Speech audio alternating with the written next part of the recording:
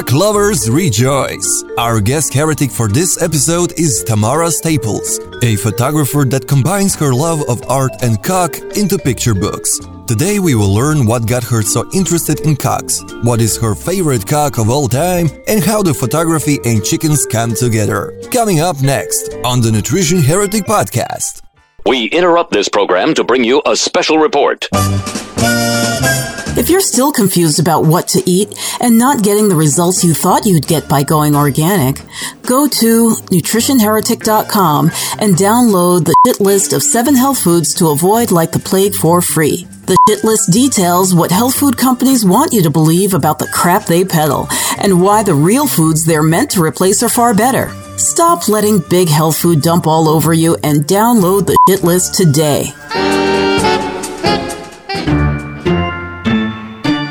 Fat is bad for you.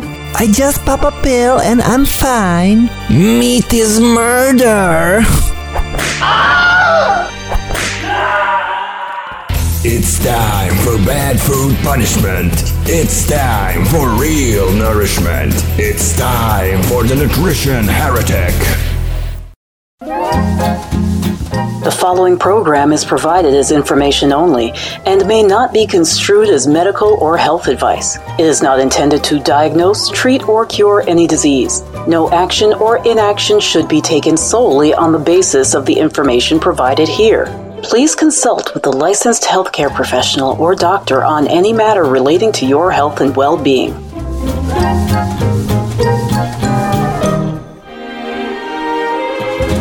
Aloha and welcome to the Nutrition Heretic Podcast. This is Adrienne Hugh, the Nutrition Heretic, coming to you from sunny Waimea in Hawaii. And it is, we're coming in on Christmas, guys. And you know what that means. It's time to get your copy of 50 Ways to Eat Cock. This is my season, y'all. This is when, people decide that it's the perfect time to enjoy a little cock during the holidays. And I have found from my Amazon reviews that more than anything, this book seems to do really well, although after the Me Too movement, this could change. But it seems to do really well at office parties, Christmas grab bags and things like that. So just keep it in mind. So as you guys know that when I wrote the book, I didn't actually own any chickens, but now I do. And my neighbors, well, I live in a neighborhood now, and to keep the neighborhood quiet, I had to get rid of my cock. I had to let him go. And yeah, it was sad because we really liked him. We called him Black Beauty because he was really pretty. He was a wild cock.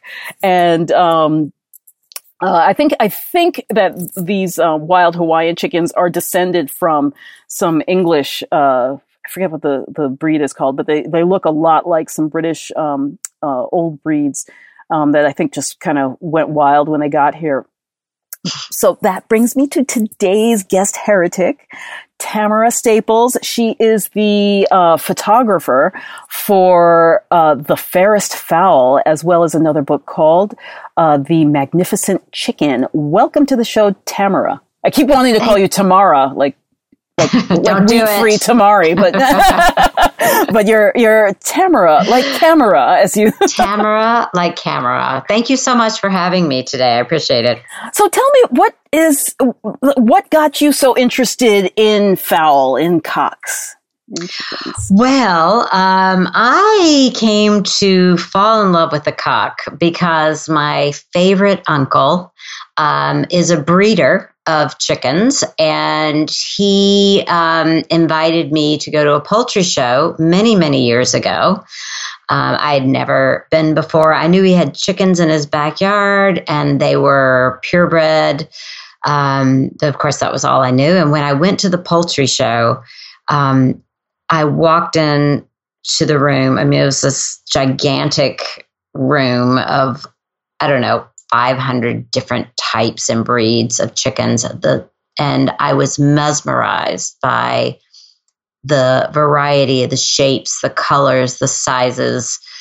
And it was sort of like, love at first sight. I was blown away by what I was seeing. And I didn't really know that much about any that anyone even knew about all these different, this outlet of like show poultry, basically.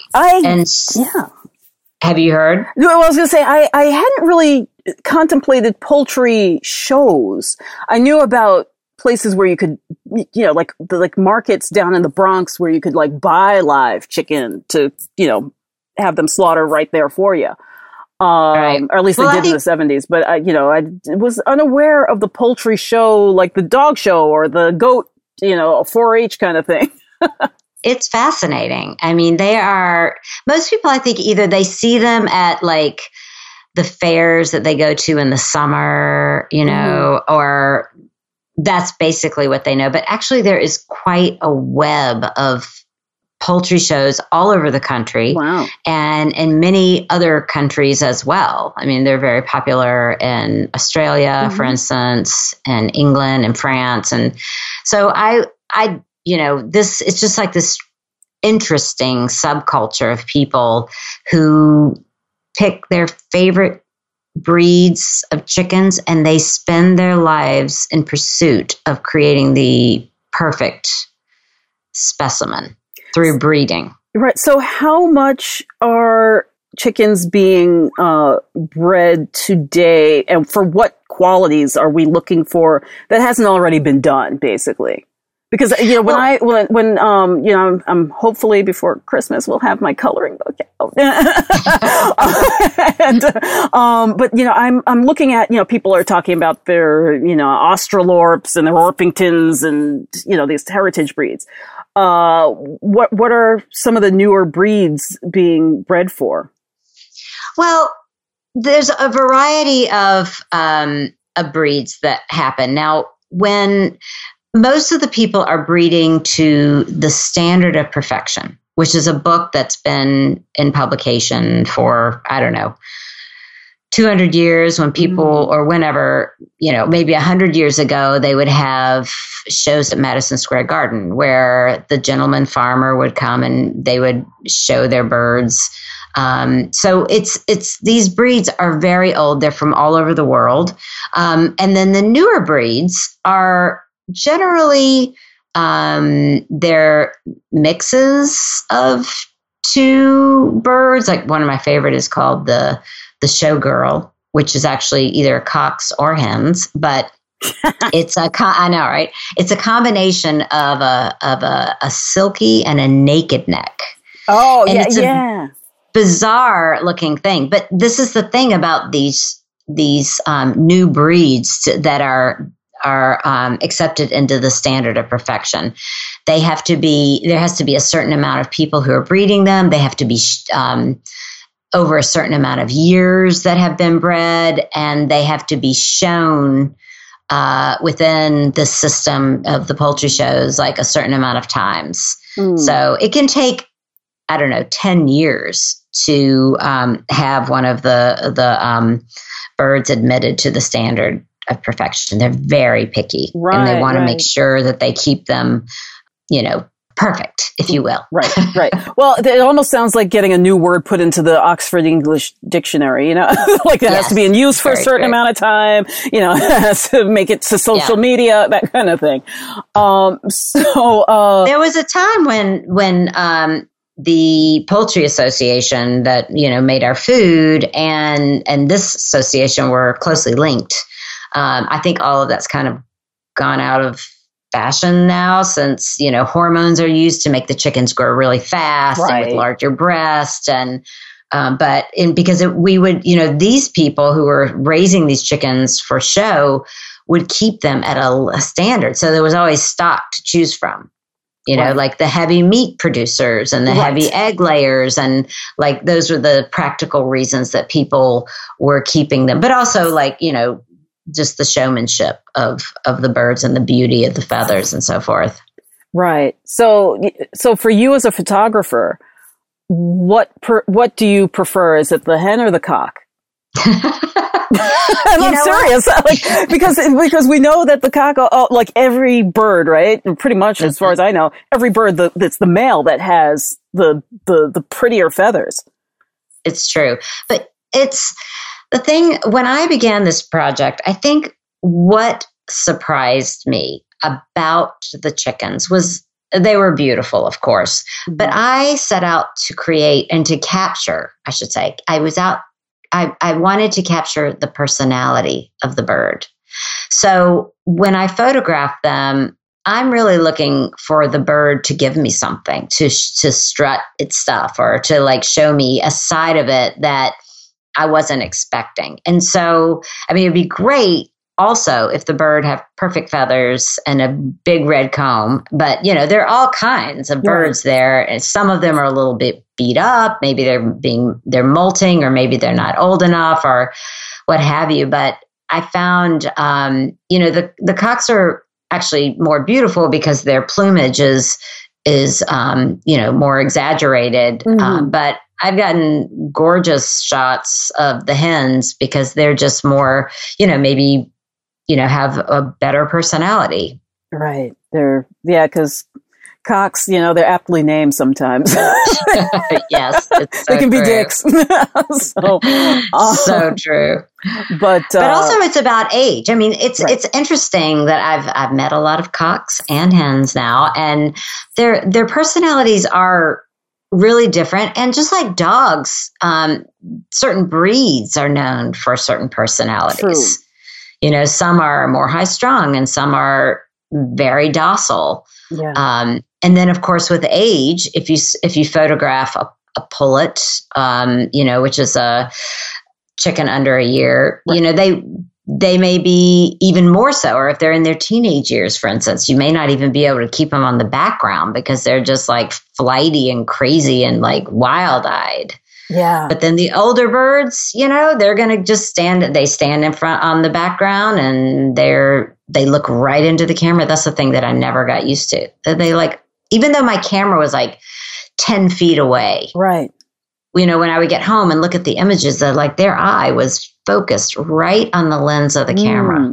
So always so surprising. They were probably trying to figure out whether or not they could eat it. They're like, can I fit my beak? Like that's all. There's this one hen that won't go back in the coop at night, and I know she's going to get eaten by a mongoose sooner or later. But she keeps eating. Like in the morning, we put out the cat's food, and she just like if the cats aren't around, she'll eat all of their food, and then the cats get nothing. Like she does not want to go. And it's not like we don't have plenty of stuff for her to eat. We have like an acre of land. She always goes for the cat. She goes for easy. she's that What kind way. of breed is she? She's some kind of wild chicken. There's so many wild chickens in Hawaii, you know.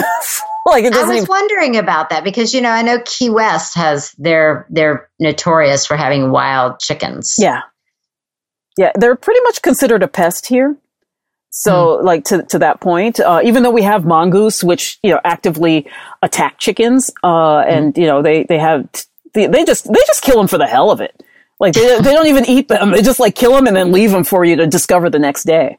Wow. So yeah, they're such I hate those little things. Have you lost some of your chickens to mongoose? Ironically, no. In our last house, we had neighbors whose dogs always seemed to find their way into our yard and kill our chickens.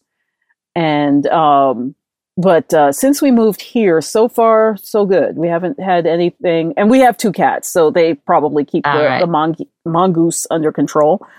Right. Yeah, we have, and actually there's a bunch of stray cats too that, don't bother the chickens either, but they probably also help with, you know, rats and mongoose. Right. Wow.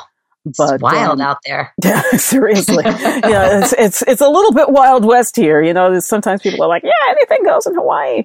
Well, I live in Brooklyn and I live across the street from a cemetery, and we have, I mean, sometimes there'll be like 10 or 15 raccoons going through our garbage. So it can be wild in the middle of the city too. Yeah, no, I'm familiar with New York and Brooklyn.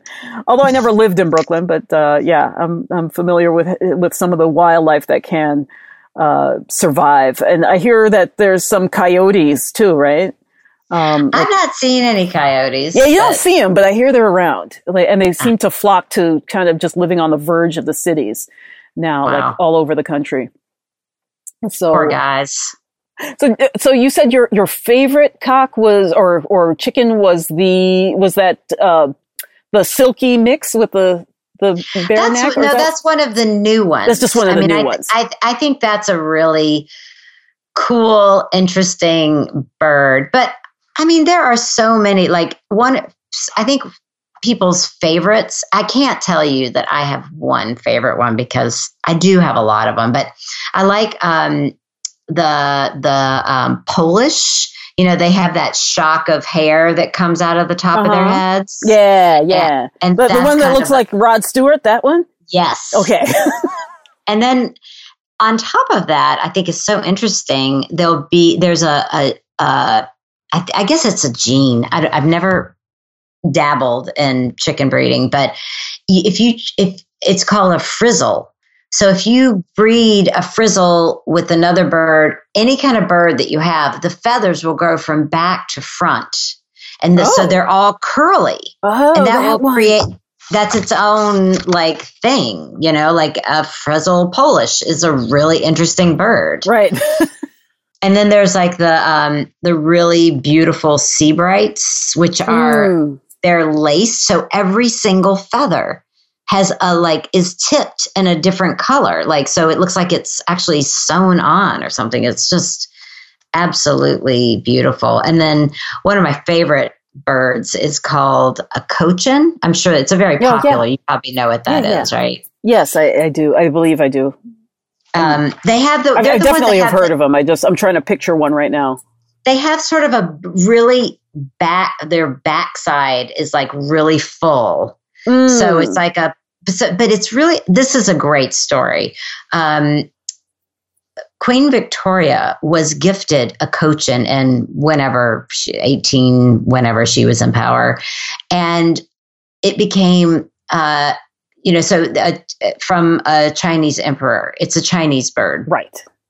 And it took England by storm. Like so much so that people stopped breeding all other birds. Oh, wow. It was that exciting. And if you think about it, during that time was when the bustle came into fashion. Right. And I am absolutely sure, and I've not read anything about it, but if you look at a cochin, their backside is like almost as high as their head, and it's all feathers. You don't see their feet.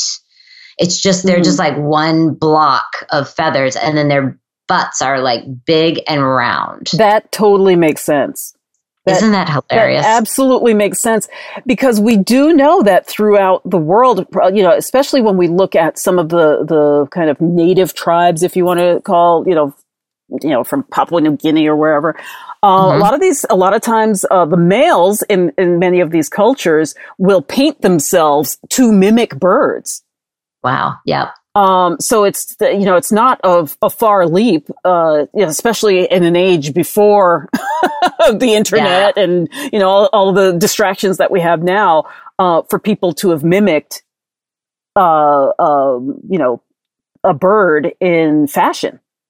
Yeah. And there's probably still a lot of fashion that we just don't even, shoes and all kinds of things. Well, in England also, again, back to England because they're big on their bird stuff, but the hats that women wear. Yes. The Audubon Society kind of stuff. Yep. Another one of my favorite birds is the modern game. And they are super skinny. They're very tall, and they have very tall legs. And they were originally the modern game.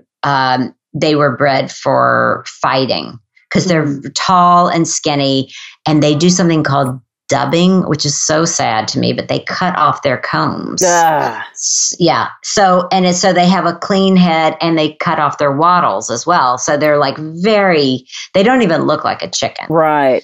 They have super tall legs, and they have a super long neck. And but they did this because they didn't want the birds to bleed, right, basically, when they were fighting. Yeah. But they're such beautiful, elegant, and weird. They look like dinosaurs. Right. Is that the big thing that looks like Big Bird, and they have the video? It like walks out of it looks like a person in a bird suit. Is that it's that not big very one? Or? Fluffy. It's not fluffy. It's not fluffy. The bird, the feathers are very close to the bird itself, and it doesn't have any feathers on. It's not feather legged, so it has a clean feet. But they're very just elegant. Like about how big we talking? Like, well, I mean, when you say big, like tall. A foot. Okay, because the one I'm talking about is like human size. This. Oh my goodness, I've not seen that. You haven't seen that? Oh, girl, I got to show you. I know you really do. It's. Can you eat it? I don't know about that. I'd be afraid to try and stick that one in my mouth. Oh my gosh. No, it's disturbingly large, and it doesn't even look like an animal. It literally looks like somebody in their Halloween costume. Good grief. And what part of the world is it? I have no idea. Somebody sent me the video. Actually, there's a couple of videos floating around. I will share it with you. You really need to. I want to see that. Yeah. It's wild. So I'm not sure I even need to ask you what my next question was, which is how do chickens and art intertwine? Like, because I think that you are rare in the sense that I think most people would look, they're like, oh, I'm a photographer. I'm too good to take pictures of chickens. Like I have to take, some other kind of, pictures or at least, chicken when it's cooked or something like that. But, like where do you see the two come together? What do they have in common? Well, I mean, I guess they're beautiful. And I love the idea of creating a portrait from animals. Now, animal photography is nothing new. Sure. I mean, William Wegman took it to the extreme level. I mean, he's like one of the most famous art photographers known. He uses Weimaraners, and they became super famous, and he's done everything with them. And they're in museums. But I guess, I've always just been attracted to whatever I'm attracted to, and I make that. I'm an artist, so that's where that intersection happens. When I first began photographing the birds, people made fun of them.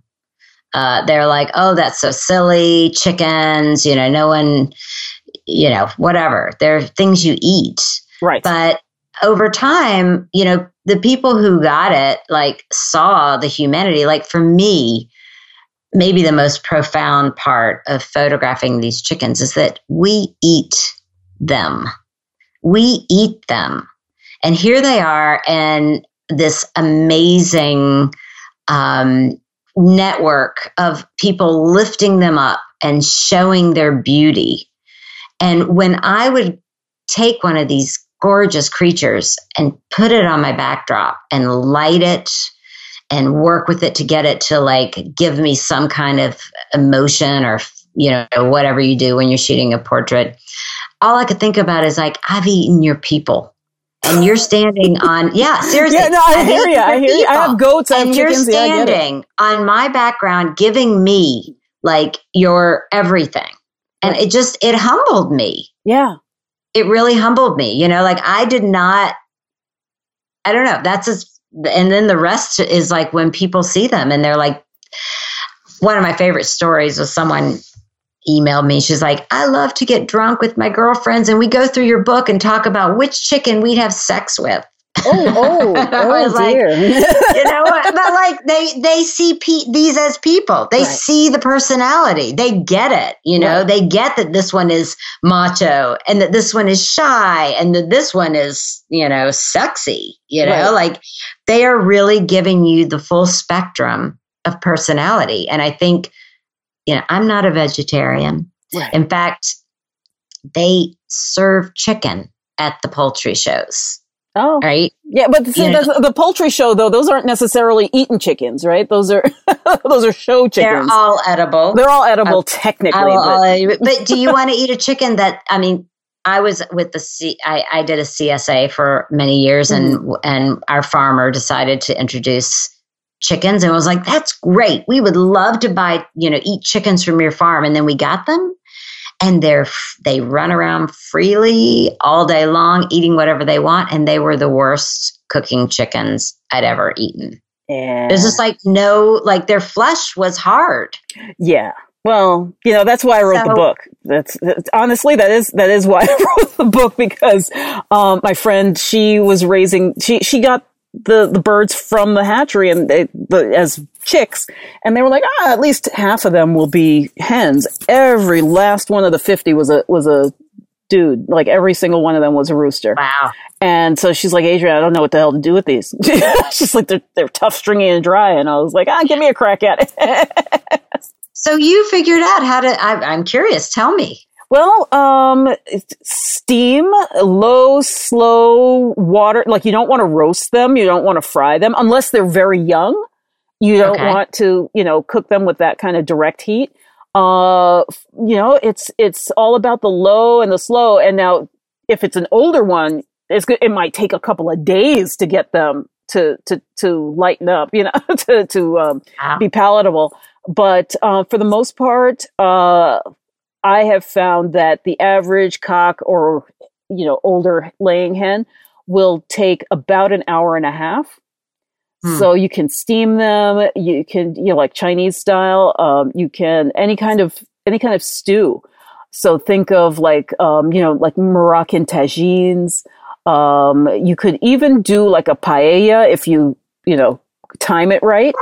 You can do really any kind of, like the old fashioned. Actually, when my friend told me this, the first thing that came to mind was coq au vin, which is, coq is cock in French, and it's stewed in wine. The cockaliki in Scotland is, pretty popular. Most people know about that. And it's just cooked down. It's like a soup, basically.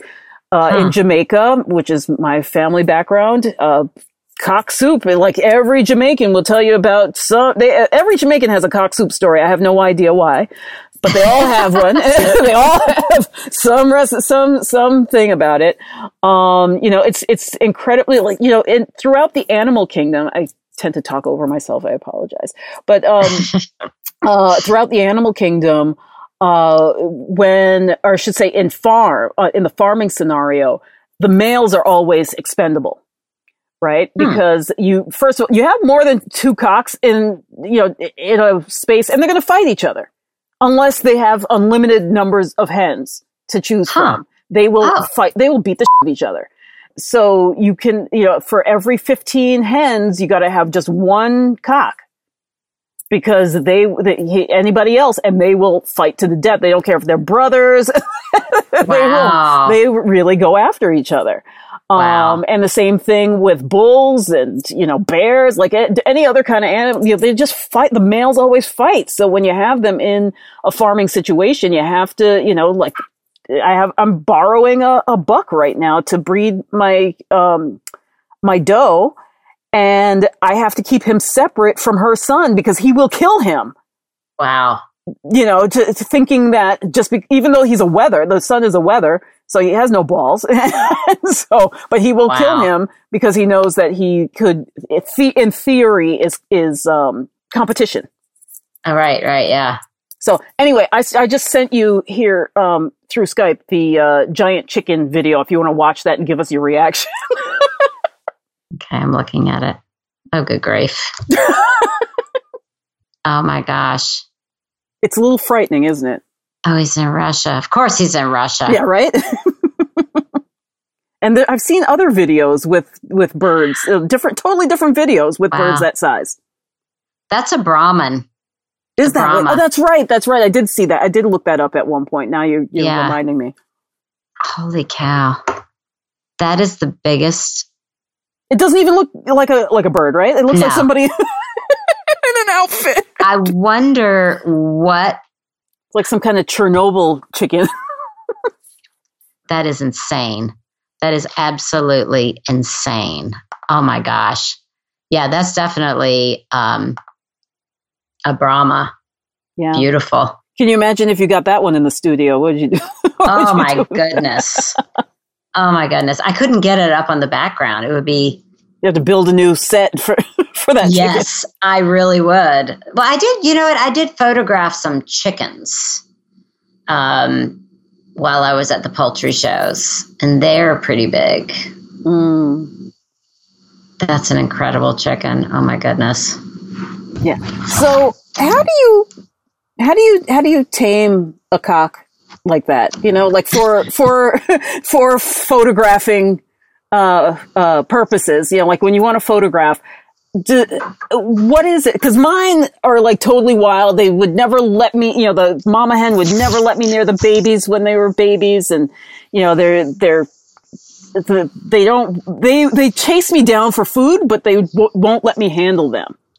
How do you? Well, I think go on. It's different when these birds are handled a lot. Yeah, from very early. Some of these people in the spring, they'll hatch out maybe 200 birds, and then they'll cull, is what they call. Yeah. They kill off the ones that aren't going to be used, or they'll just save them and eat them. Right.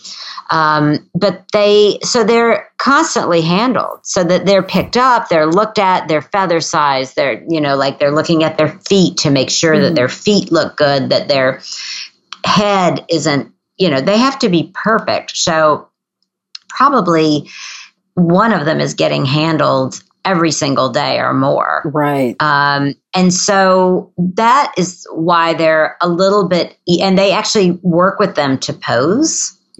Like they actually, when they're on my set, they have a long little stick that they can touch the beak and it will hold its head up more, or just tap the backside and it will hold its butt up a little bit more. I mean, some birds, like the silky, for instance, they cannot see. The silkies are the ones that have the lampshade head. Yes, they're just like they're covered. Their feathers actually have less barbs than any other of the birds, so they look like they have fur. And they're from China, and they're a delicacy. They have all dark skin and dark meat, and so you see them hanging in Chinatown. Yes. I'm sure. Yes.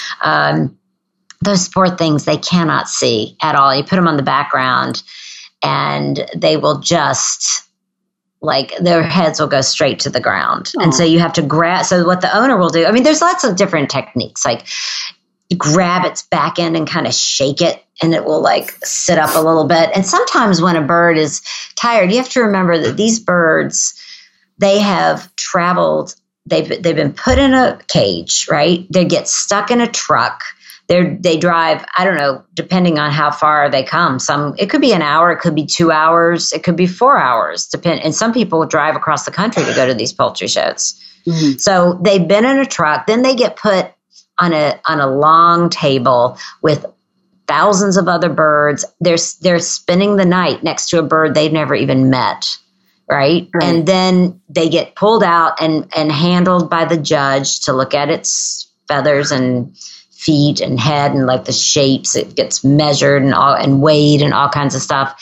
And then after it's, been manipulated in all these kind of ways and it's in a weird place, they bring it over to my set and they stick it down on the background. Right. So the bird is like, what the hell? You got to think about what this bird has been through. I always feel so bad for it. But, so there's a variety of ways in which to get the bird. One is with the stick to get it to stand up a certain way. Mm-hmm. Or sometimes I'll go over and pick the bird up and just rub its head and look at it and talk to it, and then I'll put it back. I don't handle it too much because if I break a feather, I don't want to be right. I do not want to be blamed for that. But there's other ways of turning the bird upside down and letting it flap its wings to get the energy out and putting it back up. Or another great trick that works, and it works across all species, is to go and get the opposite sex of a bird that bird does not know. And bring it over to the set and kind of wave it in its face. And if it's a male particularly, it will perk right up.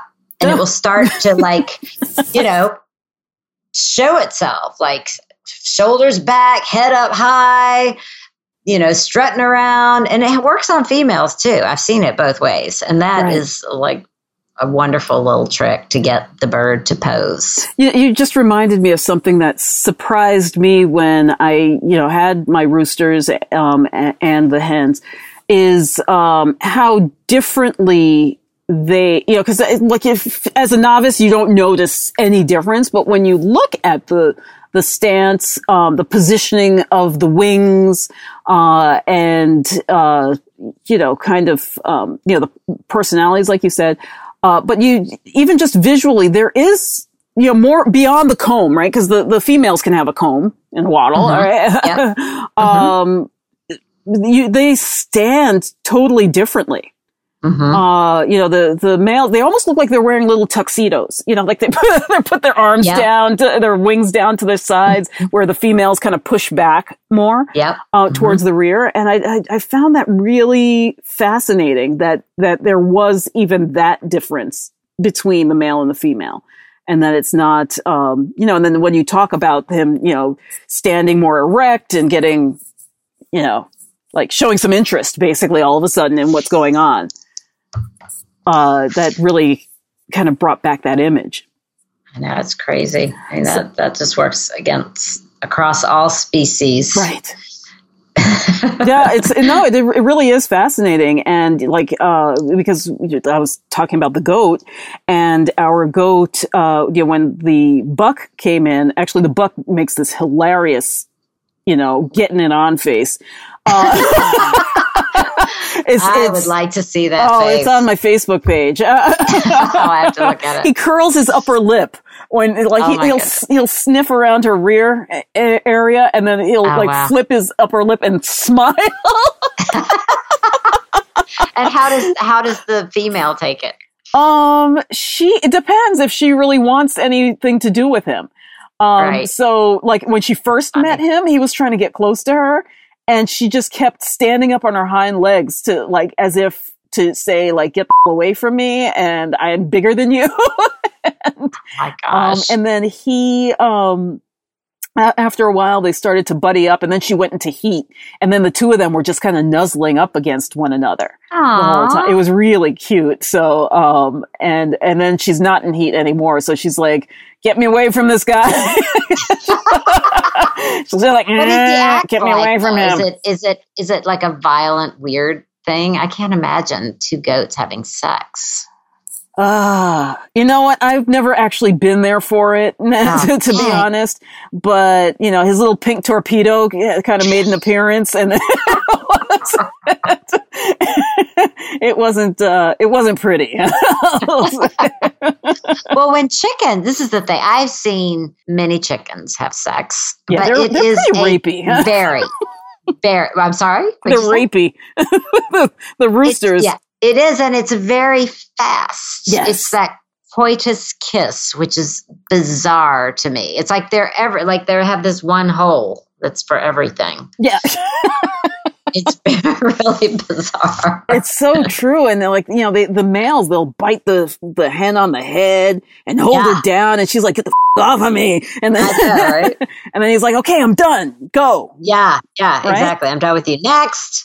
Exactly. And and it's kind of funny to watch them in the wild like that too, because we used to live behind a brew house, and so they always have barrels of grain out there, and there would be this mama hen with her chicks, and this rooster would show up all the time and chase her, and she would like try to find the highest tree she could find just to get away from him. She was like, leave me alone. I'm, teaching my kids. I'm teaching my kids how to forage for food. Now just leave us alone. Well, maybe someone has shared with him about the Me Too movement. Yeah. Yeah, well. This concludes part 1 of our interview with Tamara. Join us next week when we will delve more into her cookbooks, learn about what she has in store for us next, and how to respect food coming from animal sources. This and more next week on the Nutrition Heretic Podcast. The Nutrition Heretic Podcast is a production of Savor the Journey, LLC. Our audio editor is Nikola Popovich. Our podcast manager is Crystal McLean, and our operations manager is Michelle Med. I'm your host, Adrian Hugh, the Nutrition Heretic. You can find us at the new and improved nutritionheretic.com, where you can download the Nutrition Heretic's free shit list of 7 health foods to avoid like the plague. You can also listen to previous episodes at nutritionheretic.com/podcast. Be sure to like us on social media for updates. Our Facebook page is facebook.com/nutritionheretic, and on Twitter @NutriHeretic. Contact us with show ideas, questions, or if you want to be a guest. And don't forget to rate our podcast on iTunes and Stitcher.